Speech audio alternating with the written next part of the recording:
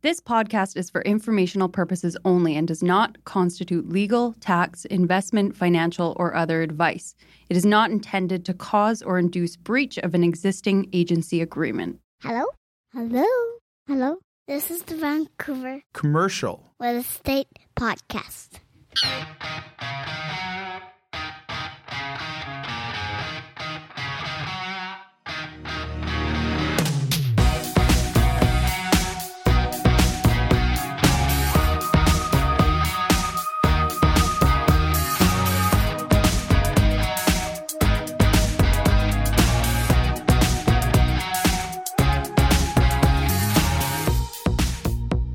And welcome back to the Vancouver Commercial Real Estate Podcast. I'm Cory Wright. And I'm Melissa Moretti. And Melissa, today we have a great guest, someone I can definitely call a good friend, Lawrence Green, president of Spire Development Corporation.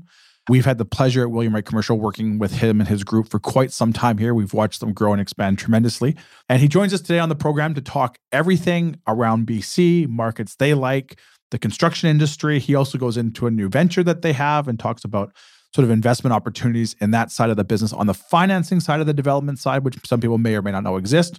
But overall, great episode. Unveils a lot of stuff, shares a lot of knowledge with us. Definitely a must listen to. Lots of really good information here. And the one thing too that I love at the end of it, and you have to hear it, he takes his kids to some awesome concerts and they get to meet the band. I'm jealous of his kids. Who they got to meet in the last one? To be honest, I don't even know who these bands are. Well, that's the problem is, Melissa, you're probably 22, and a lot of these bands here were probably, these were back in like our parents' days with the old 80s metal bands and the long hair. So maybe a little bit before your time. I'm going to look them up. I'll look them up. But if you are looking for a good band, I always highly recommend Nickelback. They're kind of around the same area, so you can always, why the sad face?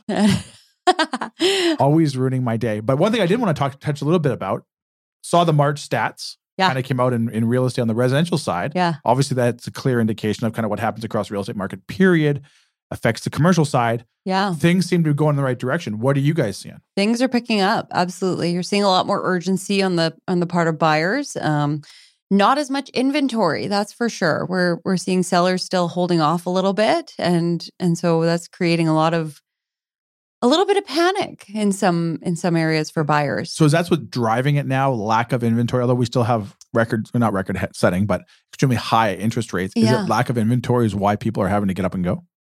I think there's a lack of inventory. That's part of it. I think the certainty around interest rates or appearance of some certainty. Yeah. Maybe the interest rates are coming down this year or early next year. People are feeling a little more confident and they're thinking this is maybe their opportunity to get in there. And you're seeing that kind of across the board. So now, is it market specific that the activity is happening, or is it just kind of a blanket across the lower mainland? Lack of inventory is driving everything? Yeah, I would say that's a big part of it.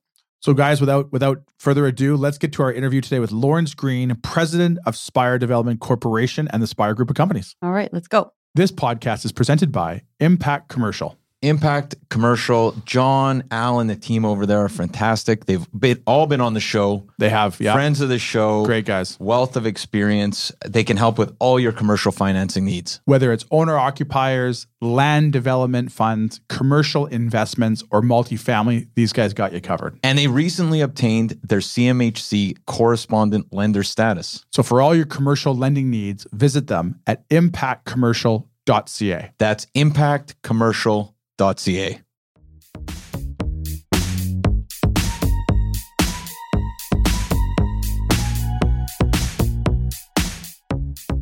All right, we're here today with Lawrence Green, president of Spire Development Corporation. Lawrence, how you doing?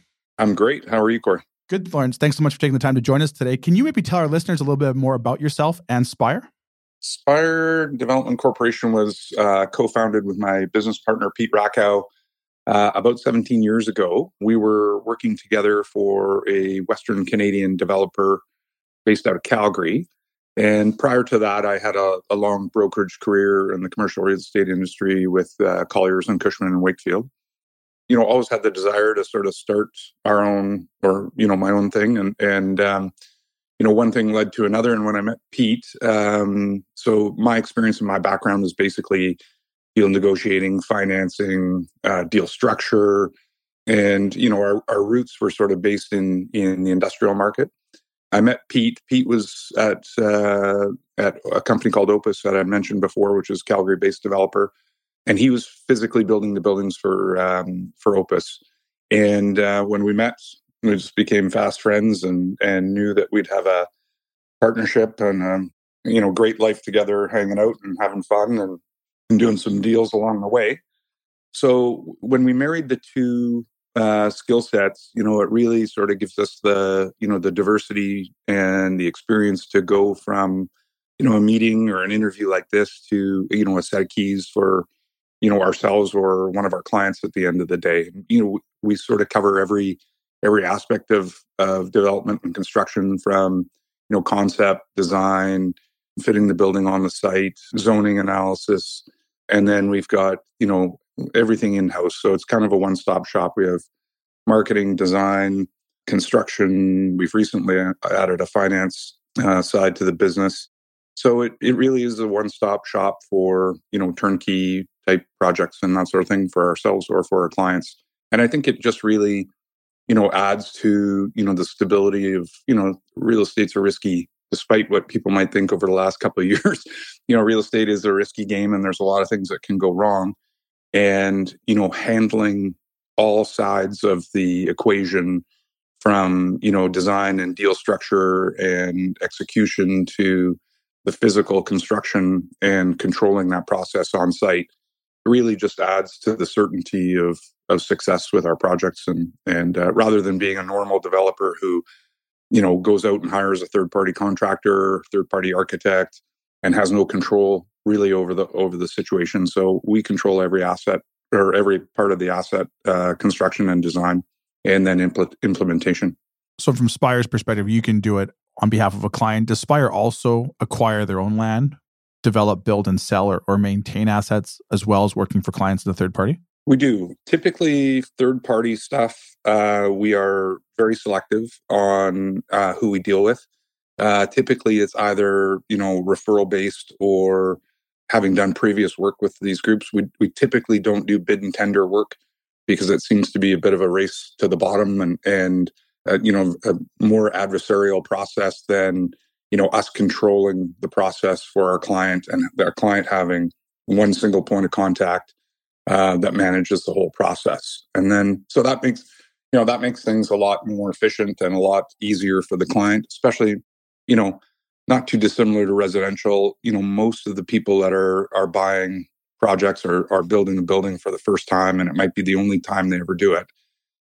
So having that experience and the ability to take it from a concept to completion as smoothly as possible is a big benefit for our clients. And then, so we try and acquire as much property as we can and hold on to it. Unfortunately, it's a very cash and equity intensive business. So we hold what we can, and then other stuff we become more merchant and design, develop, and sell into the marketplace or lease into the marketplace, and then sell the asset after that. So it was really a mixture of it. And we hold retail assets, we've held mini storage, residential rental, different asset classes like that. And so depending on the deal, what's going on in the market, and our ability to park some capital, it really just that sort of dictates whether we're selling into the market or holding. So you obviously, through this business, you've been on the forefront of commercial real estate for quite some time here now. You guys have been very successful on the way. Can you maybe tell us a little bit about markets that you guys are excited about, or stuff that you're looking to acquire in, and why? Yeah, so traditionally, we've been a Lower Mainland developer and builder.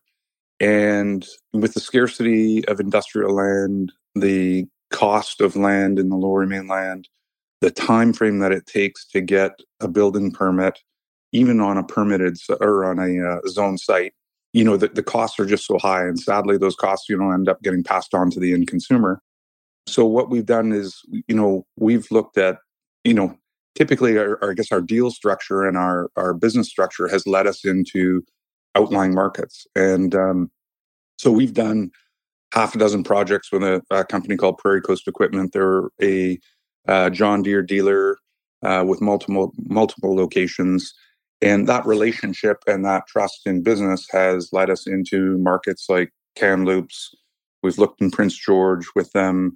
We have done deals in Chilliwack with them and all those sorts of markets. And so that client leading the charge and having us there responsible for developing their projects has got us into markets. And Chilliwack's an excellent example where, we built a $10 million facility for John Deere, and we got plans and permits and the go-ahead within, I want to say it was like 10 weeks, for a zone piece of land in the industrial park. So that became something very attractive to Pete and I. We started looking around in the Chilliwack area and, we acquired a regional shopping center out there, which we sort of have re-tenanted with our deal experience and our tenant experience. We re-tenanted that, built a few more buildings, and we hold that asset today. I think we acquired that in 2015, and we still have that asset today. And so that's really how we've gotten into some of these markets. We've built in Calgary, Edmonton, on the island,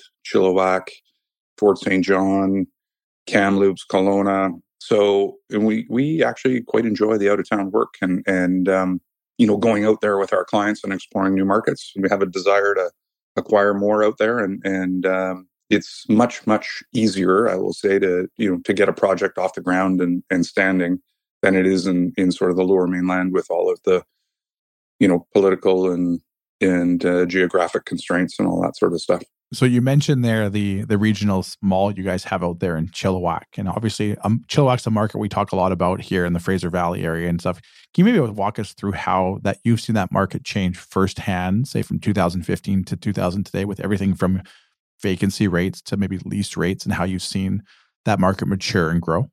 Yeah, it's funny when we acquired that asset in 2015. It almost been like it was in a different province, just with the distance from the Lower Mainland. And that's really how local guys were looking at it. It might as well be in Alberta.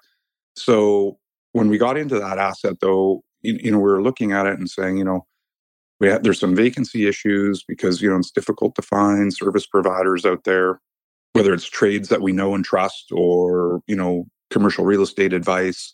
It's always sort of been a market that's a little bit too far out for most of the big firms.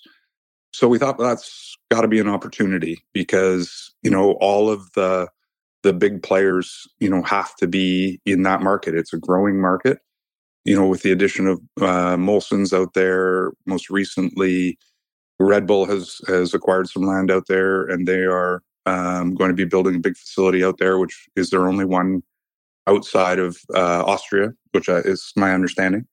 And it's really just the fundamentals of those markets. Like rents were undervalued for, what they need to be.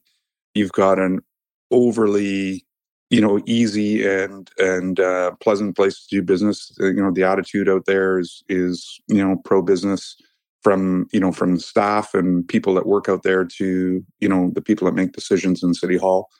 So that's been a real pleasurable experience. And then, with cap rate compression that's gone on, the ALRs, we all know, and the borders and the mountains and all those things are putting restrictions on, developable and usable land. And when you get into retail and industrial, you need quite a bit of land. So those larger parcels become harder and harder to come by, and a great way to hold land and get paid while you do it.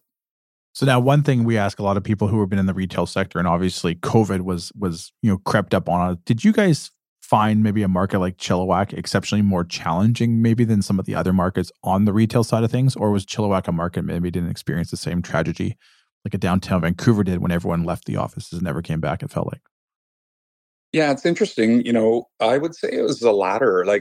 There is that real sort of, pro business and pro work attitude in Chilliwack.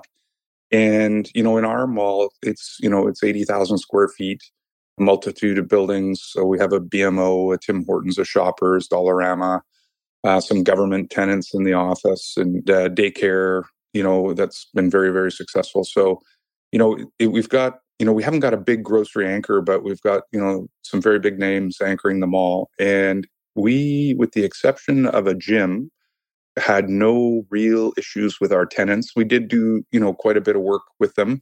Some of the restaurants obviously are having a tougher time.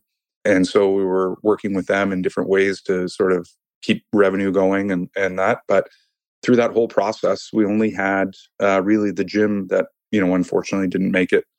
But, just their business type alone, I mean, it's, through a situation like COVID is, I don't know how they survived, right? The ones that have, I mean, they've done an incredible job of getting creative and staying afloat during a tough time when you can't congregate.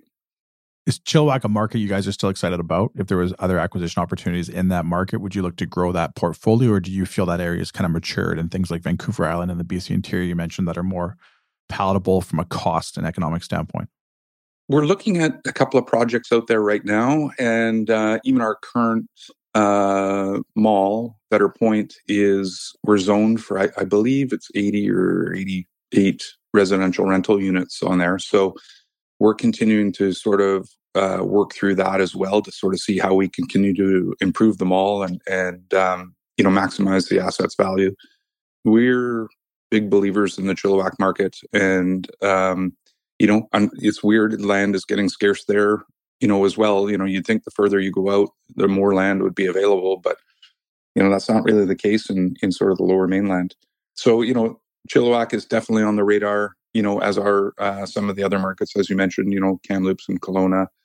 Kelowna, I think, we'll see how that, sort of filters out, whether that cools off a little bit. That market was on fire for, a couple of years there that, it was just going at a pace that was incredible. And so, we started to look around. As I mentioned, we've got a couple of deals we're doing on the island.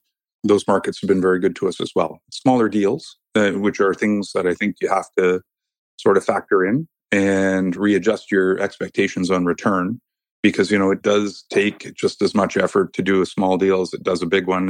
And the numbers or the percentage returns, while they may be the same, the dollar amount for the effort and that sort of thing is different, obviously. So most developers, as you guys probably saw on the forefront, had challenges during COVID with regards to pricing, with regards to construction costs. How did that pivot your business model in any way? And do you anticipate maybe some of these prices that we saw seem like they've peaked and they've come off at? Do you anticipate maybe those construction costs to continue to come off, or are we kind of plateauing now that this is just the new model moving forward? Well, I'm hopeful, I think, like everyone else, that we'll see some price reductions on the cost side of building. But logically, sort of when I look through it, and, if you just take a look at concrete and rebar and steel and labor, just with the amount of, infrastructure projects that are going on in the Lower Mainland, the demand on those, just those little handful of components that go into the, large components that go into the construction side of things, I just don't see the pressure coming off on those. Broadway, you look at the Broadway corridor, some of the bridges and hospitals, and, through COVID, we lost, quite a few senior people that, are experienced tradespeople, craftsmen at what they do. And, there's just not enough people coming up through the ranks, fast enough to keep up with the demand that's going on. And, when you look at the demands on housing, and if we can't get supply to the market, we're always going to have these difficulties in creating homes for people.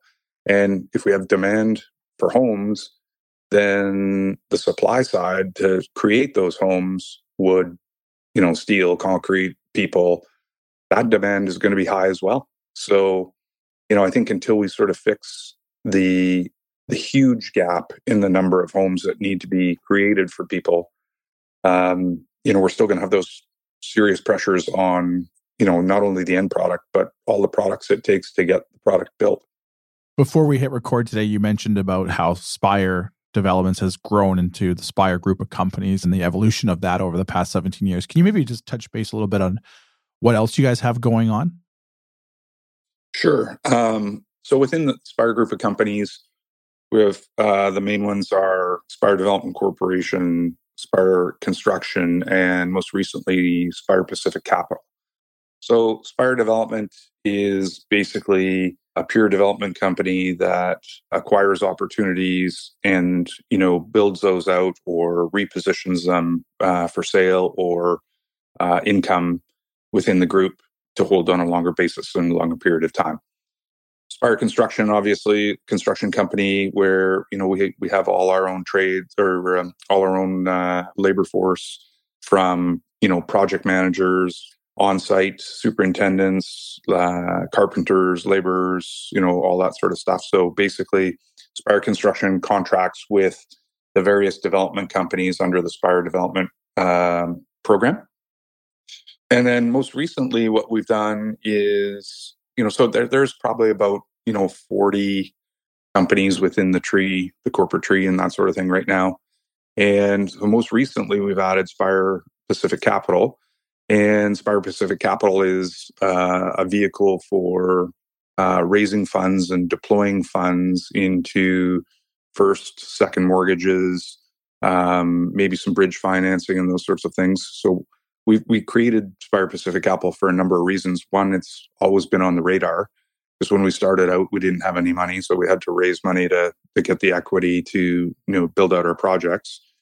And then as we started going through it, when we would need to top up on some of our financing, for example. So if we were going to develop an industrial building and one of the traditional Schedule A banks or one of the credit unions would lend us, 55, 65% on a land acquisition, and we wanted to build it out, but needed a little extra financing to get us through the planning, design stage, et cetera, before we got into construction financing, we'd typically go out to a private lender, borrow capital, and get us through that process. So fortunately or unfortunately, over the years, Pete and I have borrowed so much money to get these projects up and down. We thought, hey, why don't we do this ourselves? Much like we got into the mini storage business as well that way. But so we had Chris Enns join us from Kingset Capital. And so the three of us are partners in Spire Pacific Capital, and we raise funds, either putting in our own funds or raise funds through family and friends to invest in other projects that are other development projects that are in construction projects that are going on in the Lower Mainland. So recently we've seen, with interest rates rise the way they have, there's a huge delta between what lenders, traditional banks are lending and what developers now need for equity and cash into a deal. So we've been sort of analyzing those opportunities, and we've got tens of millions of dollars out right now and that sort of thing. And the plan is to grow that business and make it as big or bigger than the other two sides of the current Spire group of companies. So you touched base there on just how the equity game has changed with regards to a developer. You've obviously seen all aspects of the deal, from the brokerage side to the finance, now the development side. For our listeners, can you maybe just give us maybe a very high level? How does an equity deal work for a developer? A lot of people, obviously, that listen to this program probably see these big towers going up and assume that that there's one guy signing all the checks who's got billions of dollars in the bank. Can you maybe just on a high level sort of break down what a typical development financing may look like from a developer perspective? Sure. I mean, there's a few of those guys in Vancouver's, got a few of them running around that, can do that.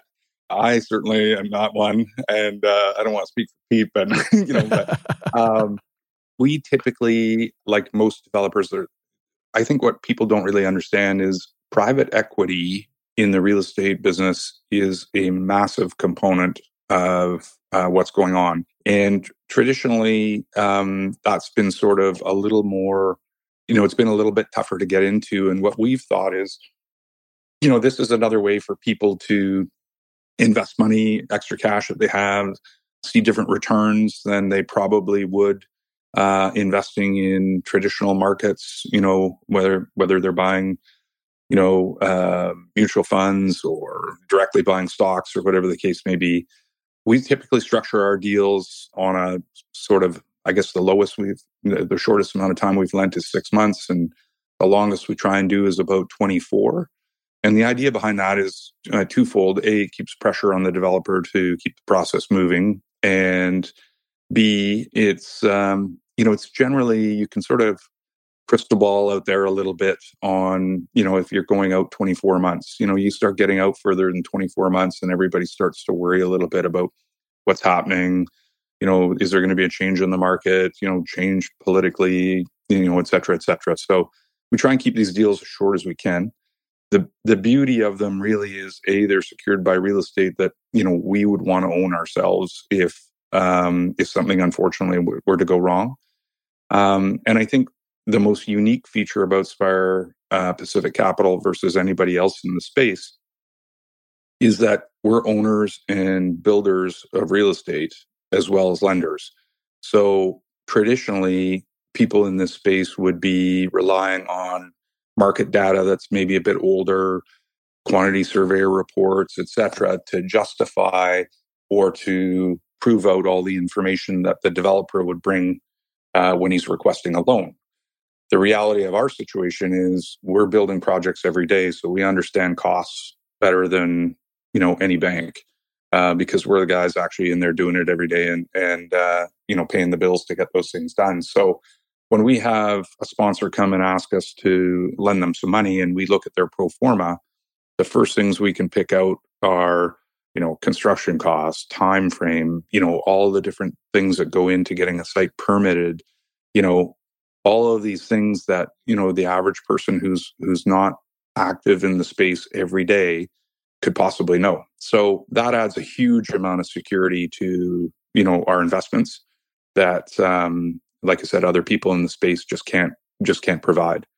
And then typically with these things, you're pre-funding your interest. So for example, if you were to lend somebody $1 million and your interest rate on the mortgage is 10%, the borrower would actually only receive $900,000, and we pre-fund our interest, the $100,000 for a year, into a separate account. So, and that money gets distributed on a monthly basis to the investors so that they receive their return right away. It's a really safe way of investing in real estate. It's quick, you're in and out, and unlike the regular development process and that. So how we get out is basically when the sponsor receives permits or kicks off construction, gets construction financing, and we get paid out, and traditional construction financing goes in.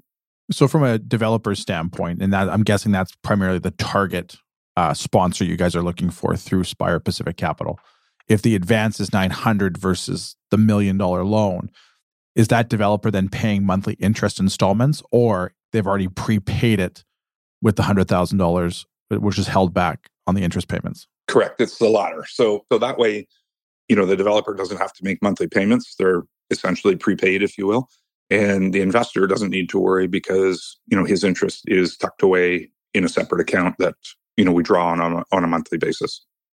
So obviously you've seen, like I said, we touched base earlier, the broker side, you've seen the construction, the development side here. So I'm going to ask you to pull out your crystal ball. And just so you know, Lawrence, anything you say here, we will hold you to, no questions asked. Where do you think the market's going? Obviously right now we still have high inflation numbers. Interest rates have still managed to stay relatively high or extremely high. We've had the American banking sector down south kind of go a little wayward that may cause some issues. Where do you think BC real estate goes over the next, say 12 to 24 months, and why? Yeah, so I think on a purely macro basis, if you look at the numbers with the amount of people that are projected to come to, Canada, and, most of those people are going to want to end up in either, Vancouver or Toronto.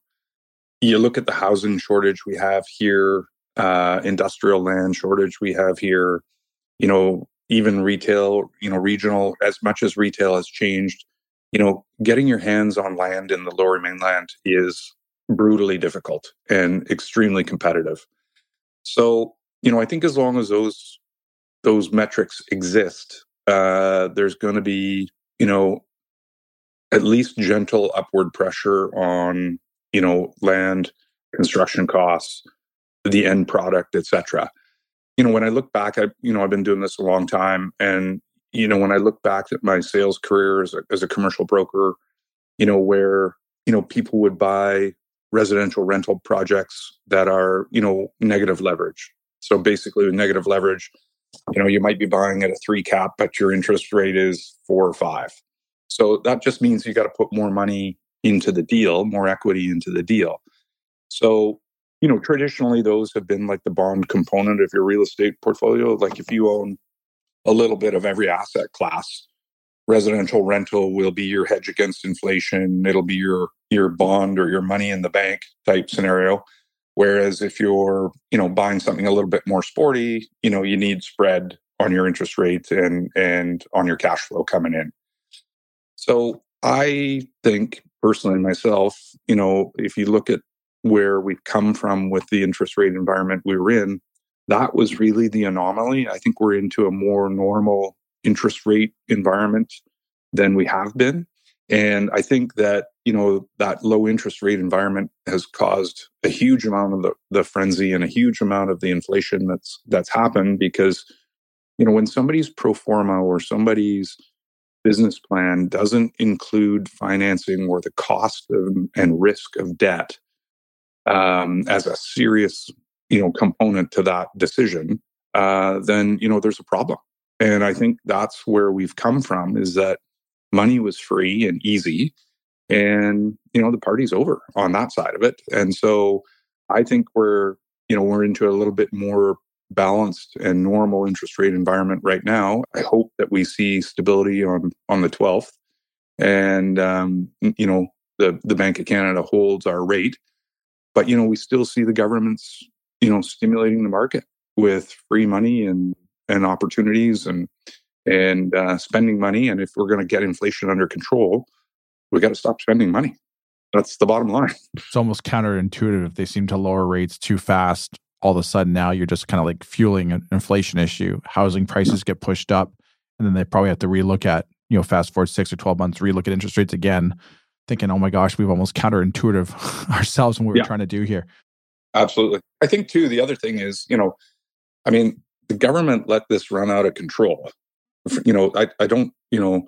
I don't know how you have a target of 2 to 3% on inflation and then you let it run rampant into the high single digit numbers, which is the numbers they were telling us. And quite frankly, I think it's, in all practical, real terms as a consumer, I think rates were easily into the double digits, inflation rates.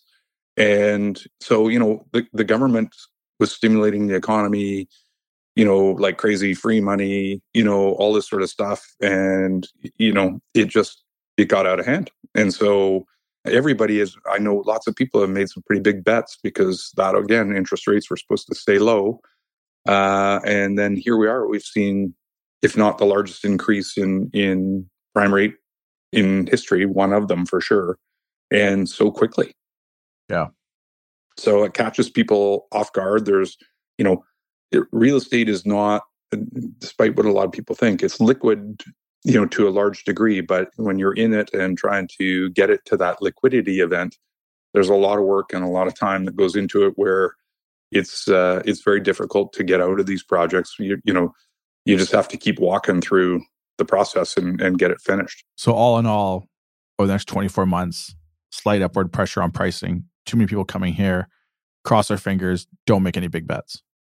Yeah, I just, right now, I just don't know what a good deal is right now. And that's really what kills things, is when there's I can make money when the markets are going down, or I can make money when the market's going up. Stagnant is difficult. Well, I can tell you where all the good deals are. William Wright Commercial. That's where all the good deals are. We got some good ones coming for you. Lawrence, we appreciate you taking the time out of your day. We know you're extremely busy. But before we let you go, we got a 6-pack of lighthearted questions we ask all of our guests. We get to know you a little bit more outside of the office. Do you have a few more minutes for us? I do.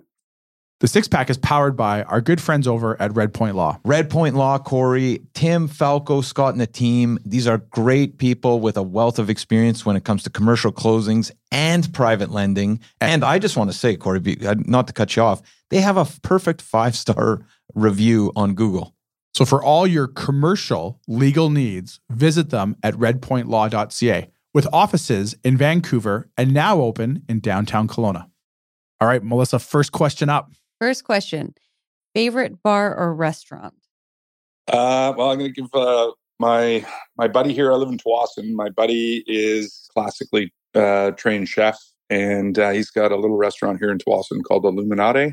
And Roland Smith has cooked there and owned that restaurant for, I'm going to say 15 or 17 years now.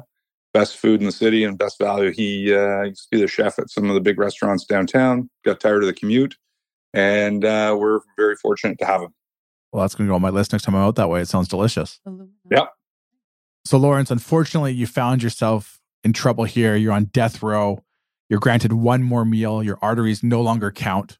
What is the last meal you're having? Anything you want, anywhere in the world. Probably start with caviar. And I love foie gras. And then probably into a nice big steak or something like that. Melissa was smiling there when you were describing that. I think she's going to come join you. Not that we want to find you on death row or not, but. Yeah, just, All right, next question. Favorite band? Ooh. So I grew up listening to 80s hair metal. So, you know,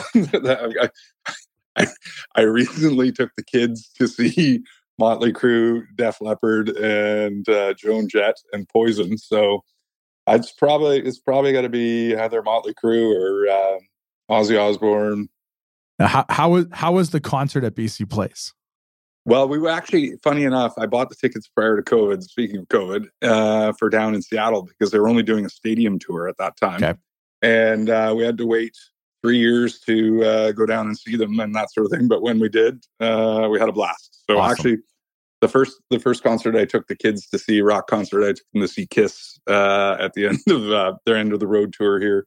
We were row 2, got to go meet Kiss in the behind stage and everything. And so they loved that one. It was great. Awesome. So it's Friday night. You've had a couple glasses of wine, maybe a bottle. You're feeling good about yourself. Someone gives you a karaoke mic. What song are you singing? Ooh, probably Fleetwood Mac, Don't Stop, I think it is. Well, that'd be a good one. Yeah. All right, next question. What's a book you recommend all of our listeners read? Art of War. Well, that was quick. Yeah, no, I read that book every time I travel. And it's funny, that's time, COVID, I used to travel at least once a month and that, even if it was just for a quick little weekend. But Art of War, and then there's another book that it's 177 Secrets of, oh God, the name escapes me now. Anyway, it's quick little read, one page sort of every day and that. And, but the Art of War really, to me that's a classic. Good book. Last question up here. Something you've purchased for $1,500 or less has had a positive impact on your life lately. I just built a house, so I don't think there's anything during all these high prices and everything. So I'm supposed to know what I'm doing, but apparently not. That's a good question, actually. We can increase them. Let's go 2,500. You did say caviar as part of your last meal, so we're kind of getting a remnant of what type of life Lawrence has here. So let's go 2,500. Let's go 2,500. Yeah. So 2,500. I just I was on a trip in Winnipeg, of all places, to see the Jets play with the Canucks, and a buddy of mine has a cigar and whiskey bar in Winnipeg, so I loaded up on getting my Thermidor all sort of filled up again. So probably about a dozen nice cigars. Oh wow, good. Well, so I know where I'm going this weekend then. Yeah. So Lawrence, how can our listeners find more about yourself, Spire Development, Spire Group of companies? Where can they go look you up? Yeah, actually, easiest way is just spiredevelopment.ca. or spirepacific.ca. And then my email address is Lawrence, LAWRENCE, @spiredevelopment.ca. And if anybody's got any questions or that sort of thing, or, opportunities, we're always open and happy to chat with people.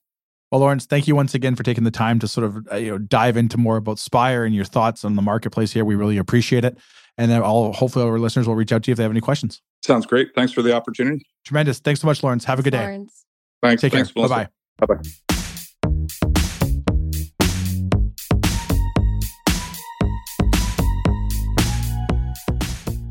And there you have it, folks. Our interview with Lawrence Green, president of Spire Development Corporation. Great conversation. Very knowledgeable. Like Spire's been around for 17 years, he said.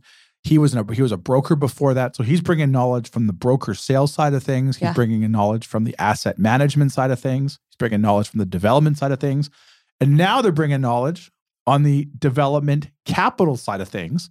opened up a window there for people who may not realize you can sometimes invest in these limited partnerships through the financing aspect of it. And he talks a little bit about there. Lots of great opportunity there for people looking to maybe diversify portfolio from real estate into real estate lending, which obviously with the high interest rates have probably been pretty lucrative as of late.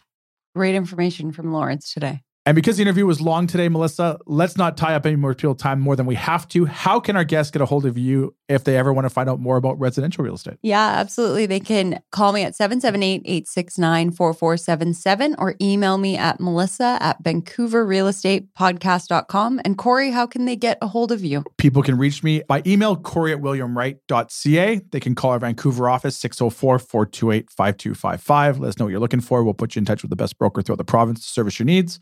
Or they can visit our website, williamwright.ca, sign up for the latest and greatest news. And that's all we have today. That's it. That's it. Thanks for listening, guys. Another great episode next week. Take care. Subscribe today.